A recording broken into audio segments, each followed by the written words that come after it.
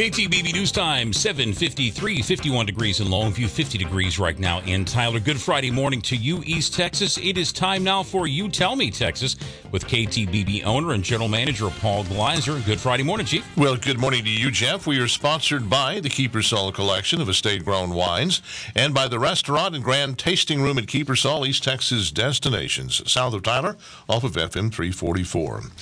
Well, what would you do if you were in Governor Greg Abbott's shoes? I ask because of an encounter I had with a woman in New Hampshire this past Tuesday. I was outside a voting location in Manchester collecting interviews for our coverage of the New Hampshire primary. I asked as she was leaving the polling place if she would talk on camera to the folks in Texas. She made a face and said, "Ew, Texas." I smiled and I said, "Oh my goodness, why the face about Texas?" And she said, "Your governor is a racist." Well, now I'm going to guess that she called Greg Abbott a racist for two reasons. One, he's famously taking a firm stand against the tidal wave of illegal immigration washing over our border with Mexico. That's obviously because he hates people with skin darker than his. That's backed up by reason number two. Any disagreement with a liberal on any subject at any time in any context for any reason is because of racism. If not for illegal immigration, no one in New Hampshire would know Greg Abbott's name.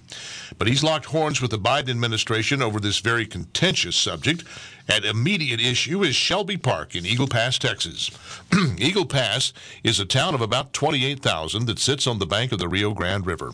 Across the river, 300 feet away, sits the city of Piedras Negras, Mexico. The city of Eagle Pass, together with its city park, are now a flashpoint in the illegal immigration crisis currently gripping the country.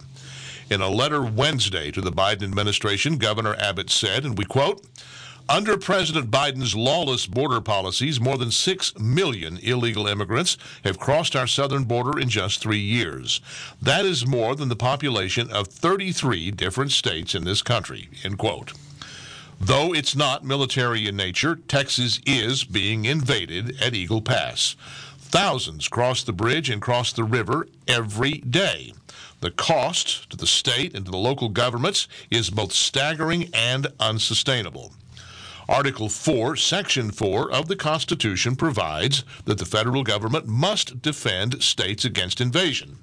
Article 2, Section 3 provides that the president shall take care that the laws be faithfully executed. Biden is doing neither. So Governor Abbott has taken matters into his own hands.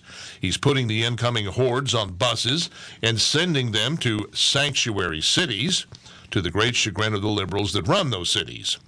And he has put up concertina wire in Shelby Park. The Biden administration is angry. Lawsuits have flown in both directions. Nice liberal ladies in New Hampshire now make faces when they hear the name Texas. But I ask Biden, and I ask my grimacing New Hampshire liberal lady, given a relentless flood of impoverished and unskilled illegal migrants in need of food, housing, clothing, and medical attention costing in the hundreds of millions of dollars, what would you do if you were in Greg Abbott's shoes?